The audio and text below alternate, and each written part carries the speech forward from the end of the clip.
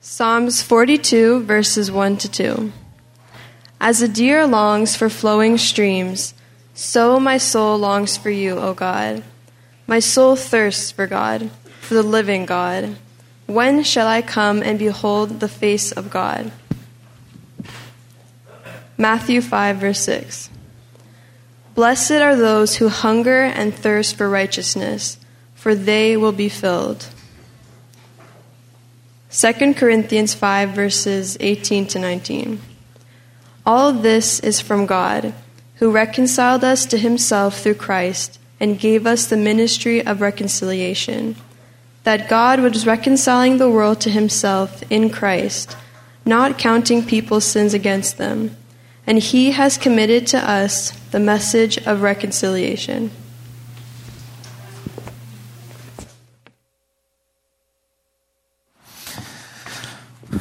Thank you, Abigail, for reading that and getting us set up for this morning.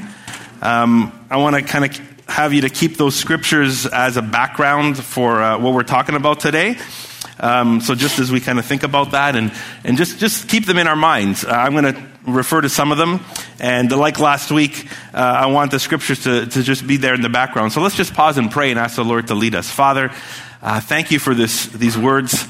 Thank you for this scripture. Thank you that your heart, your love, your direction is in these words. And Lord, I pray that we'd be open to hearing what we need, but also to hear what you think we need, what you know we need. And so we're just open to that and ask you that by the power of your Spirit, you would speak to our hearts and lives this morning. In Jesus' name we pray. Amen. Amen. This is awesome. How are you guys doing this morning? All right? Good. I've met some guests, and I know there's some first-time guests or some returning guests. If you guys don't mind, I'm going to move this monitor so you don't see me fall over at some point while I speak. Let me start off with this story. I have this neighbor down the street. We were walking, my wife and I, and we met one of our neighbors who was kind of fixing his grass in the summer. And we were talking, and all of a sudden we started talking about like sports for kids, and his kids particularly. And he was talking to me and telling me that his kids were involved initially in hockey, but it just didn't work. His kids, he had two young boys, and they just did not like hockey. But he was determined to have them involved in some kind of sport. So he told them this. He says, listen, you guys can grab hockey if you want, but you have to choose a sport. I want you to be involved in some kind of sport, as young boys.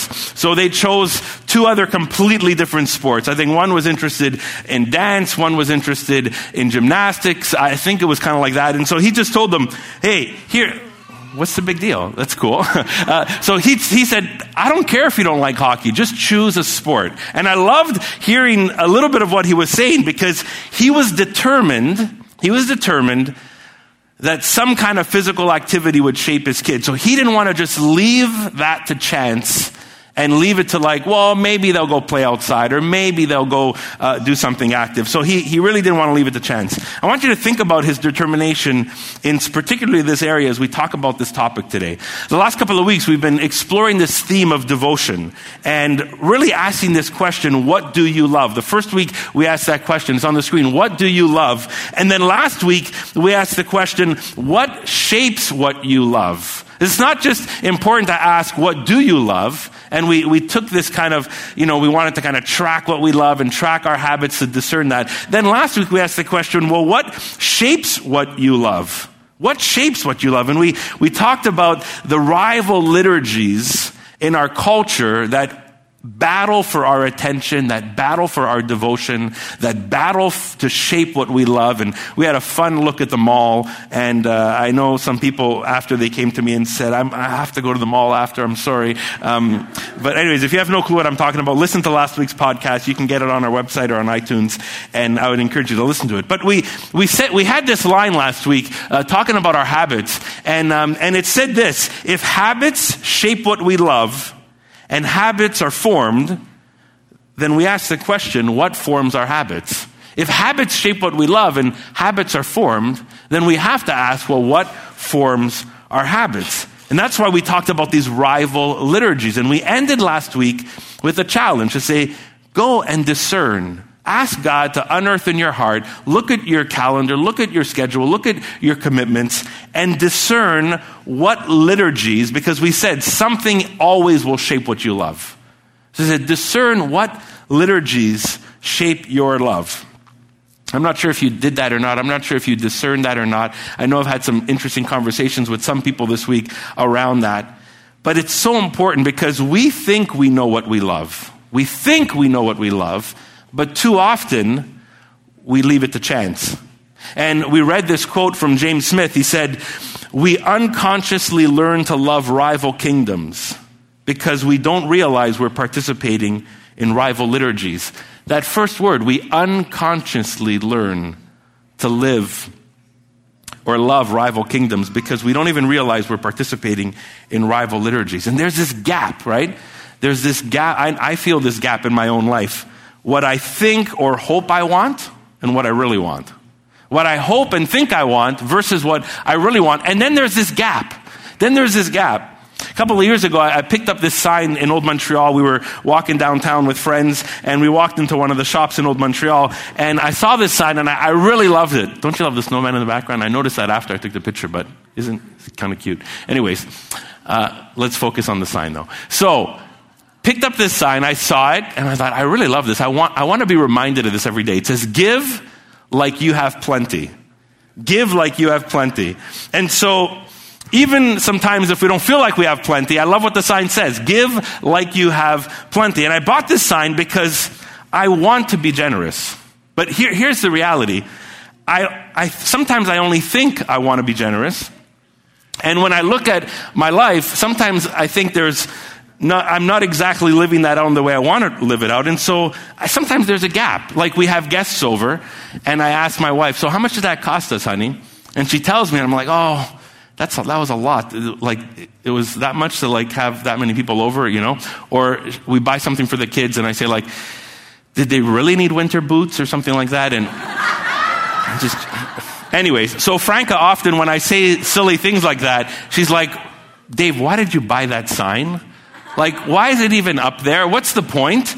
And then I kind of, in my heart, I said, I know I bought the sign because I think, you know, maybe I think I'm a certain way, but I know I want to be generous. I want to be generous. You get it? And so there's this gap. And so at times we remind ourselves of who we want to be and what we want to be like. And we need those reminders. But here's the thing. It's not enough to just discern the liturgies that shape what we love. It's not enough to just discern it. You can't just stop at discerning. We must determine what shapes our love. We must determine and decide what shapes our love. So here's what I want to talk about today, is that we would come to this point where we determine what will shape what you love. That you don't just discern what shapes your love around you, but that you actually choose, become intentional to determine what will shape what you love. I want to go back to Psalm 42. We've been reading it over the last couple of weeks and letting it sit in our minds and our hearts. And I love this psalm because, as we talked about it a few weeks ago, it establishes for us and for the psalm writer this longing for God, right? As the deer longs for streams of water, longs for a source of life and refreshment and hope and sustenance, the psalm writer says, my soul longs for God. So we establish this sense of longing, of desire for God, this orienting love towards God. But as we read the psalm, and even just in this first couple of verses, the longing is actually not enough. Just the desire is not enough. Just to say, like, this is what I long for. And look what the psalm writer adds early on in the psalm. He asks this question, when shall I come and behold the face of God?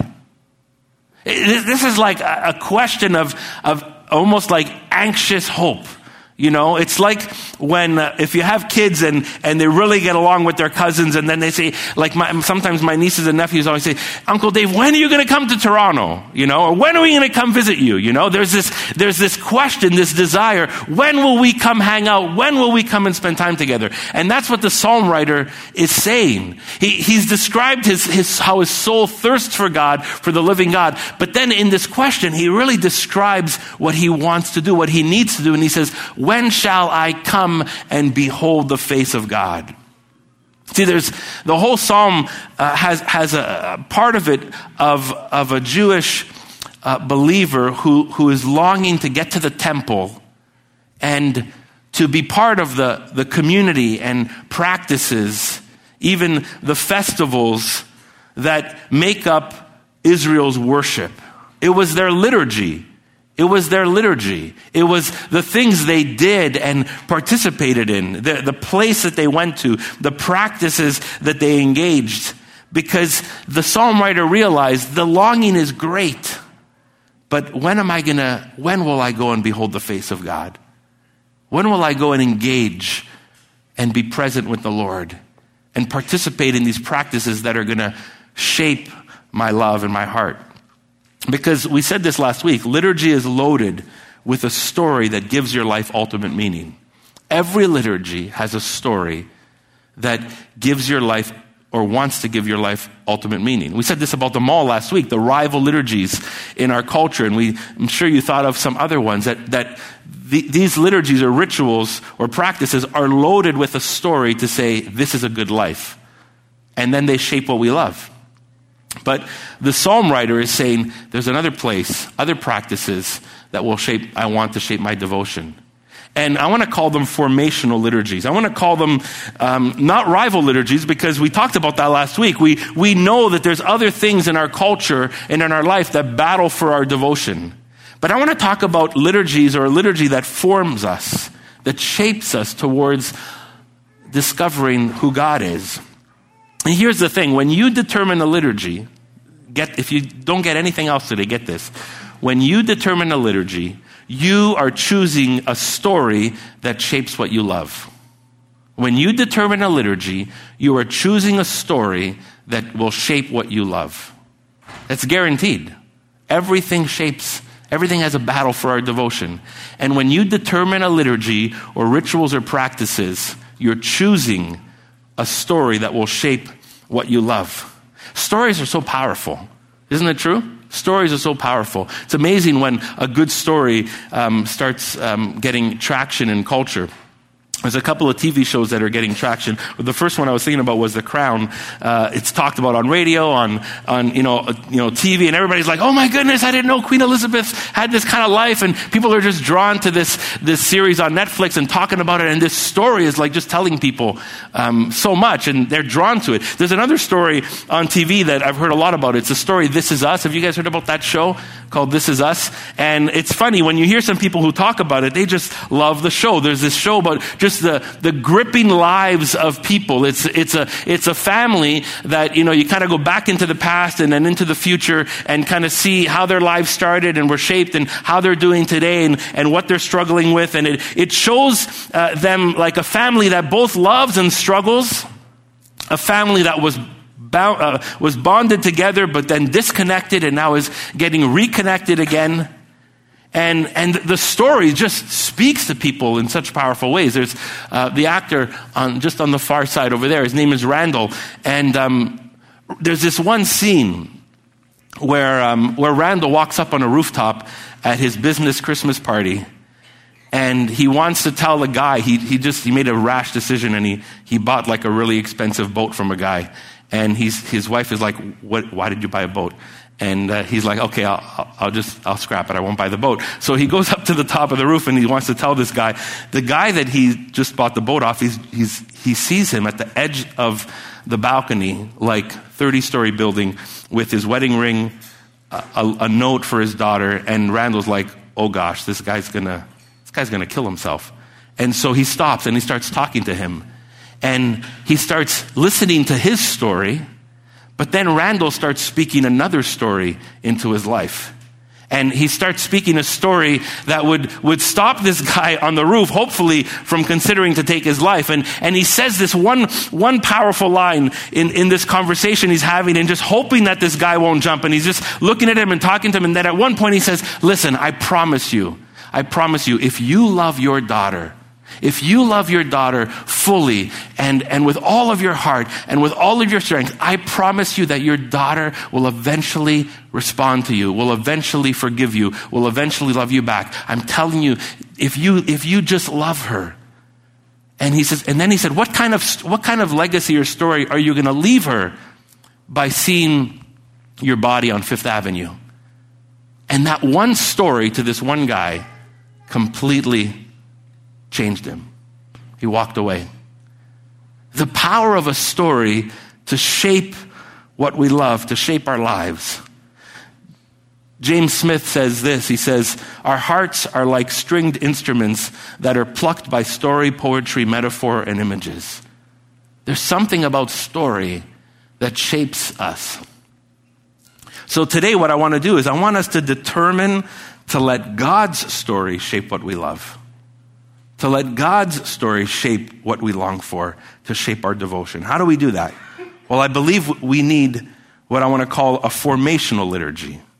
Not the rival liturgies, not the rituals that battle for our devotion, but a liturgy that'll really lead us towards the psalmist to say, my soul longs for the living God, like a deer longs for streams of water. See, we need a liturgy that will give us what our soul really longs for. We need a liturgy that counteracts the rival liturgies in our culture. We need to be fueled with a story, God's story, that shapes what we love. And the story I'm talking about is our worship. The liturgy I'm talking about is our worship, is Christian liturgy, is Christian practices.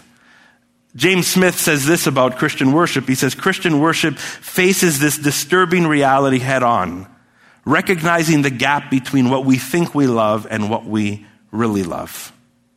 So what I want us to do today is I want us to say, do we recognize that our worship actually shapes us, shapes what we love? That what we do here, connected to the body of Christ and engaged and immersed in his story, actually shapes what we love? See, worship is not the latest song we sang or just some lyrics off a screen. Worship is not like the latest CD, because even worship in culture is getting popular. You know, some stream on social media was going on this week, and how at The Voice, everybody's hands were lifted up in worship. You know, and I didn't watch the video, but I could tell that people get excited about that. It tingles, right? It's like, oh my goodness, people were worshiping Jesus on The Voice. You know, I don't know if that was the case or not, but I'm not just talking about a song or a moment or an experience or an expression. But the fact that our worship, our liturgy, actually tells a story. Because every liturgy has a story. And our worship tells a story. It's loaded with God's story. It's loaded with God's story. Here's a little summary statement of God's story. It's found in 2 Corinthians chapter 6, verse 18. And we read it already. Abigail had led us through that.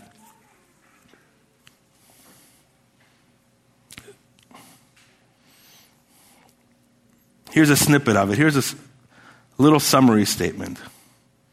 All this is from God, who reconciled us to himself through Christ and gave us the ministry of reconciliation. That God was reconciling the world to himself in Christ, not counting people's sins against them. And he has committed to us the message of reconciliation. Just in this paragraph, there's so much packed in this paragraph. The story of God found here. And especially this part I highlighted in verse 19. Just this small phrase that summarizes God's story. That God was reconciling the world to himself. You see God's initiative, God's desire. You see God's heart and purpose of reconciling people to himself that have lost a relationship with their Creator. God reconciling people to each other. And he's done it by sending Jesus, his son.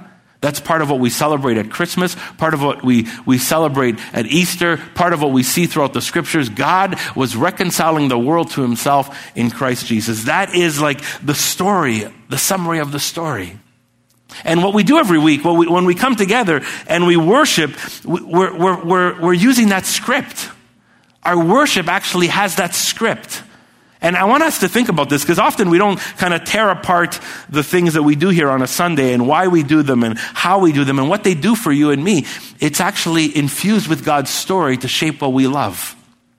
So if I were to say a script to our story, and I found a great way how James Smith put this together. And so if you can put those 4 words on the screen, in a sense, when we think of what we do here as a church community on a Sunday, we do these 4 things. We gather, we listen. I'll get to what I mean by when I say we eat. We send one another out.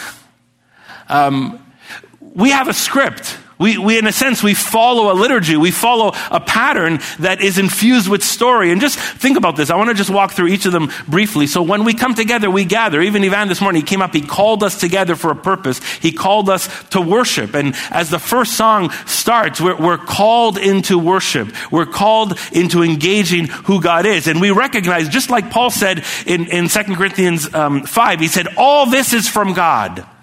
All this is from God. When we start our gathering and we call people to worship, we are saying God is already at work. God's already initiated this relationship with us. God already sent Jesus, his son, for us. God has done so much. All this is from God, and we call each other to worship. And when we open our mouths, and whether it's through singing or through prayer or through scripture, it's this belief that God is already active and he's ready to pour himself into us.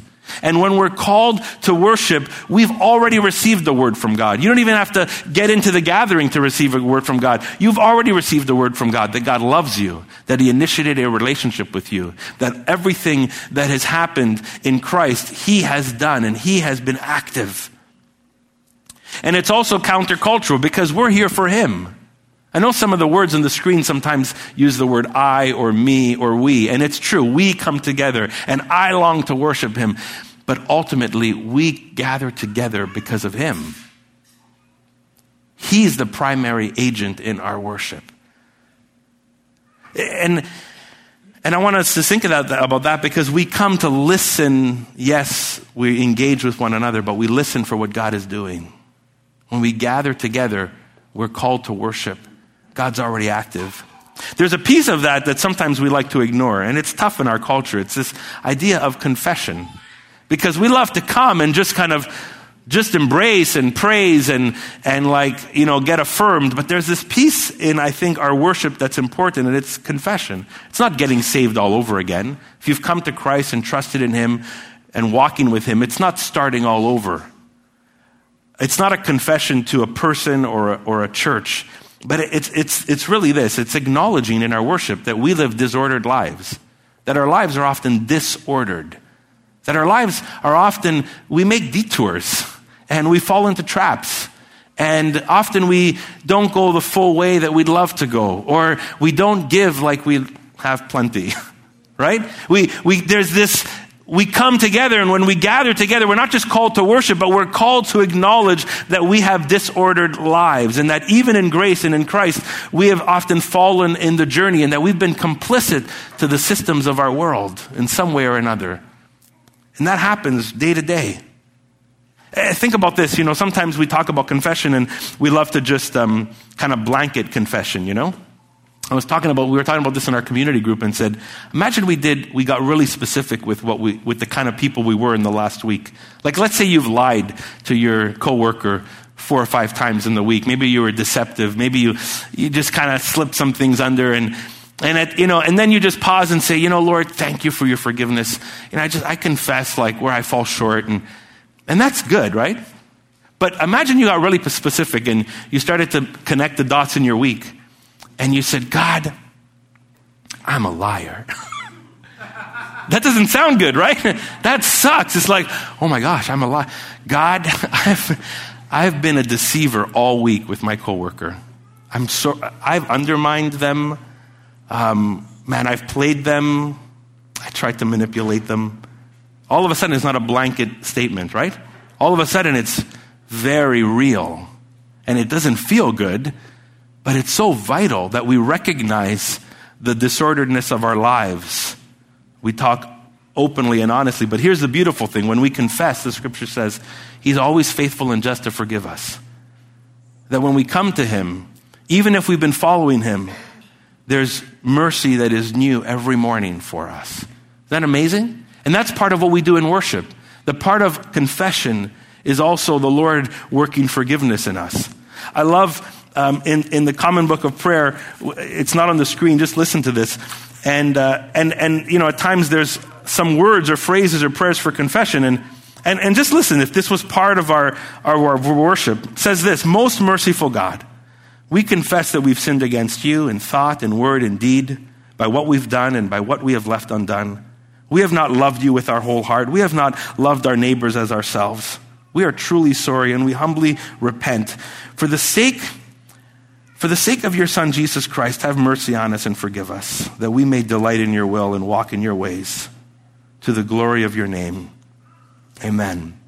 And that's this part of confession, but there's a response to that. And it's listening to the Lord's voice over you saying this: Almighty God, have mercy on you, forgive you all your sins, through our Lord Jesus Christ, strengthen you in all goodness, and by the power of the Holy Spirit, keep you in eternal life. Amen. That's confession and forgiveness. It's part of our worship. And it's an opportunity to hear the gospel over and over again, to be reminded of what we have, the story that fuels us. So that's part of our gathering. And I promise I'll be shorter with the other three. The other one is listening. That we come to listen. We open up the scriptures and God speaks to us. God's word gives us light for our path, gives us wisdom for our decisions. Check this out. God's word unveils the rival liturgies that want to shape our heart. Unveils the rival liturgies that want to shape our heart. You know, there's so many parts of scripture that when you read them, they just confront you and they help you realize, oh wow, this other story has been shaping me, not God's. You know, read a book like Daniel and Revelation, and people get caught up in like end times ideas and stuff. But you know, Daniel and Revelation was a word to their generation. For John writing when the Roman Empire felt like a monster to them, Revelation wasn't just about saying what would happen one day, but it was critiquing the world around them and saying, the world around you is sucking you in to its source, to its story. And Scripture does that. And Scripture shapes what you love. I love hearing stories from Westsiders that say, you know, something comes up, they make a decision for their family or for their neighborhood or something, and I'm like, that's amazing, guys, that you've made this choice. You know what? I just remember some of the themes in our gatherings. I remember a moment in worship where God got my attention. I remember a moment in our community group where we've had this discussion, and it filtered into life decisions. So we come and we listen. We also come and we eat. And what I mean by eating is we commune together, right? We spend time with one another, and not every week, but once a month we come and we have the elements of bread and wine. We share the meal of breaking bread together and drinking wine together, and we reflect on Jesus' meal with his disciples. And at the table, we see the reconciliation that happens between us and God and us and other people. And so communion happens with God and community happens with people. And what that does, it's in 2 Corinthians 5, right? Paul says, God has been reconciling the world to himself. When we come to the table, when we come here, when we share with one another, we are celebrating that reconciliation. We're telling that story to one another. It's about peace and unity and reconciliation. I love the fact that at the table, like, all the ground is leveled. All the ground is leveled for all of us. So we're reaffirmed in our connection with God, but we are also, it's all level ground where we can look one another as brothers and sisters, as image bearers, and recognize we all fall short. And the ground is leveled for us. I love in worship that we're all one. I love that rich and poor can worship together. Those who their salaries enable them to tithe, thousands and thousands of years, and those whose salaries, enable them to tithe less. I love that, like, different cultures and languages and backgrounds, we can come together. That's what we do. That's what our worship is. That men and women and young and old can pray for each other. This shapes what we love. Our worship shapes what we love. And then the last one is our sending. Our sending. And Paul says, yeah, God's been reconciling the world to himself, but he says this: you've been given the ministry of reconciliation. That this would overflow to you. Later on, he says in verse 20, you're Christ's ambassadors. We're sent out. You know that happens in worship? that when we leave here, we're sent out. We're reminded that God has given us this beautiful reconciliation between us and him, between us and one another. And then he says, here, go give this to the world. Here, go show the world what this looks like. Here, go love one another. Here, go love your neighbor. Here, show the world what God has done in your heart and in one another's heart. And invite the world back in to discover his love. That's the sending of our worship. And here's the beautiful thing. You don't go by yourself. I don't go by myself. God is with us. Jesus said, go and make disciples. I will be with you always. When we're sent out, we're never alone. One, we're a witness as a community, but then ultimately God's with us all the time. So when we worship, I want us to think about this. When we worship, this liturgy that we do on Sundays, we're gathering, we're listening, we're eating or communing together, we're sending one another out. And when we repeat this and live this, this shapes our love. This shapes what we love. And it combats the rival liturgies around us. Oscar Wilde said this. He said, learning to love takes practice, and practice takes repetition. Why do we gather together? Why do we come weekly? Why do we worship all the time? Why do we call one another to worship when we come together? Why do we share the table together once a month? Why do we send one another out? Why do we listen to the word all the time? Why do we do that put that on repeat like a great song? Why do we do that? Because we want that story to shape our love, to shape what we love. James Smith says this, Christian worship doesn't just teach us how to think. It teaches us how to love. And it does so by inviting us into the biblical story and implanting that story in our bones. In our bones. So the story in worship, in song, in prayer, in conversation, in sending, it recalibrates you and me. It renews us. It restores us. It reshapes us. It reorients us into the life that God has in store for us. That's why we come together. That's part of the purpose. So here's my call to you. I'm going to ask the team to come up because I'd like us to end in a time of worship and song. But here's my call to you and to me too. Let's determine what will shape what we love. Let's not just discern. Like, it would be horrible to sit there and say, the mall really like, that kind of like, that really shapes what I love. I got to figure that out. Or, you know what, like, I get it. Like, just the entertainment world, like, that, I get, that shapes my love in a certain way. Or, it's not enough just to discern. It's not enough just to recognize and say, these other things shape our love. Our call is to determine what will shape what you love. And we can start that right here. We do that right here in our gathering from week to week. In community, in the practice of worship, telling the story over and over again, the story of God reconciling the world to himself. And here's the beauty. I need you. You need me. We need one another. We all need God. And we practice this worship liturgy together. We're gonna take some time and actually sing together as a close. But just as the team starts this next song, I came across a book last year, a wonderful book. It was called Still. It was written by a girl named Lauren Winner. And she writes, the subtitle is Life in the Middle. And she describes that because if you would have read Lauren Winner's story of coming to faith at the age of 19 from a mixed Orthodox Jewish background, half-lapsed Baptist background, whatever, she discovered God in a fresh way at the age of 19, and she started following Jesus, and her just life for 7-8 years was amazing. You read her story called Girl Meets God, and it just tells you that amazing thing. 7 years later, she writes a wonderful book called, I think it was called Mudhouse Sabbath, where she just journals, like looking back at her Jewish roots and now as a Christian and seeing all that God has done in that. And just, you read part of these 2 books in her life, 2 or 3 books, you're like, amazing story of grace, And then she writes this book called Still, because something happened in her life. She ended up getting married, and within 3 weeks, the marriage failed. 3 weeks, just crumbled. She was so distraught. She teaches religion at Duke University. Smart girl, had a genuine experience with Christ. And then her life just crumbled around her. And you read this book still, and there's a couple of moments where she says, one thing I didn't want to do was disconnect myself from my church community.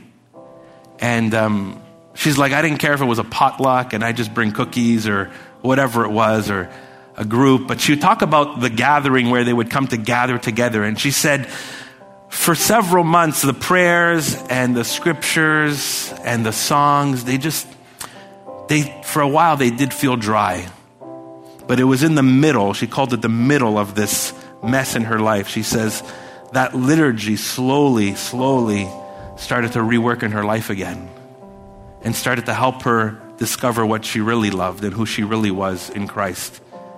And she looks back at that moment and she's so grateful. She's so grateful for, even though she could have kind of turned away, even though in a dark moment in her life she could have said, just scrap all this, God. She continued allowing the liturgy fueled with God's story to shape her heart. And it took her through that time. And she describes it as something that was so transformational with her, even though sometimes it felt like the liturgy was in the shadows. It was just quietly there, but it was doing something in her.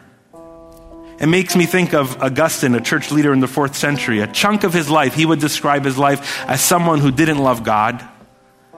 And he spent his life looking for love in all the wrong places. One day he discovers the scripture in a fresh way, and he starts to follow Jesus.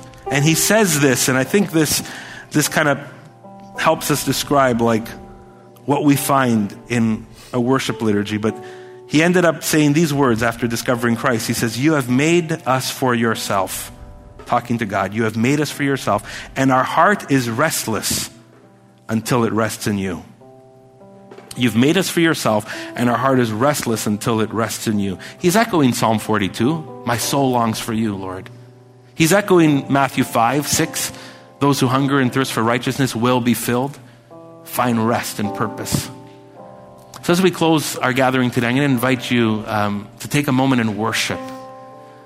Let's take the attention off ourselves and put it on God and say, Lord, I want your story to shape my devotion. And let's take this moment and acknowledge God, the primary agent in our worship. We're here for him. God, we have gathered here, called into worship because you have already initiated your work, your love. You've already established your plan. You have sent Jesus already for us.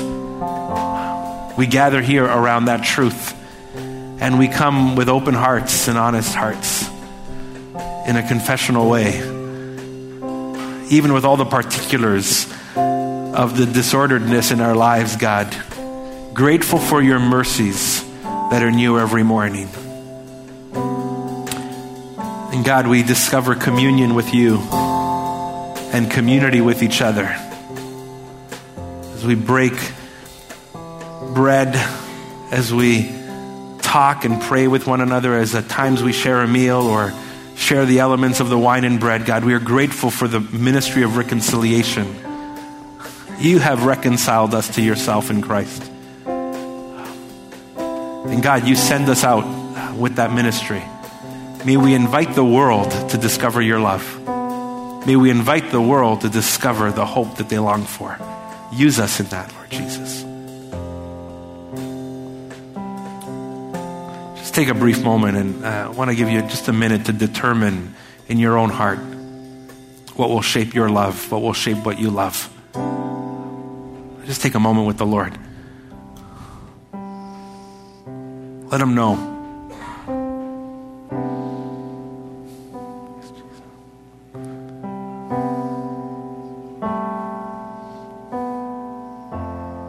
So Lord, we invite your Holy Spirit to speak in us. Help us to see the things that battle for our devotion. And Lord, together we determine that worship loaded with your story, is what we want to shape what we love. God, we determine that and we affirm that. We proclaim it together today. In Jesus' name we pray.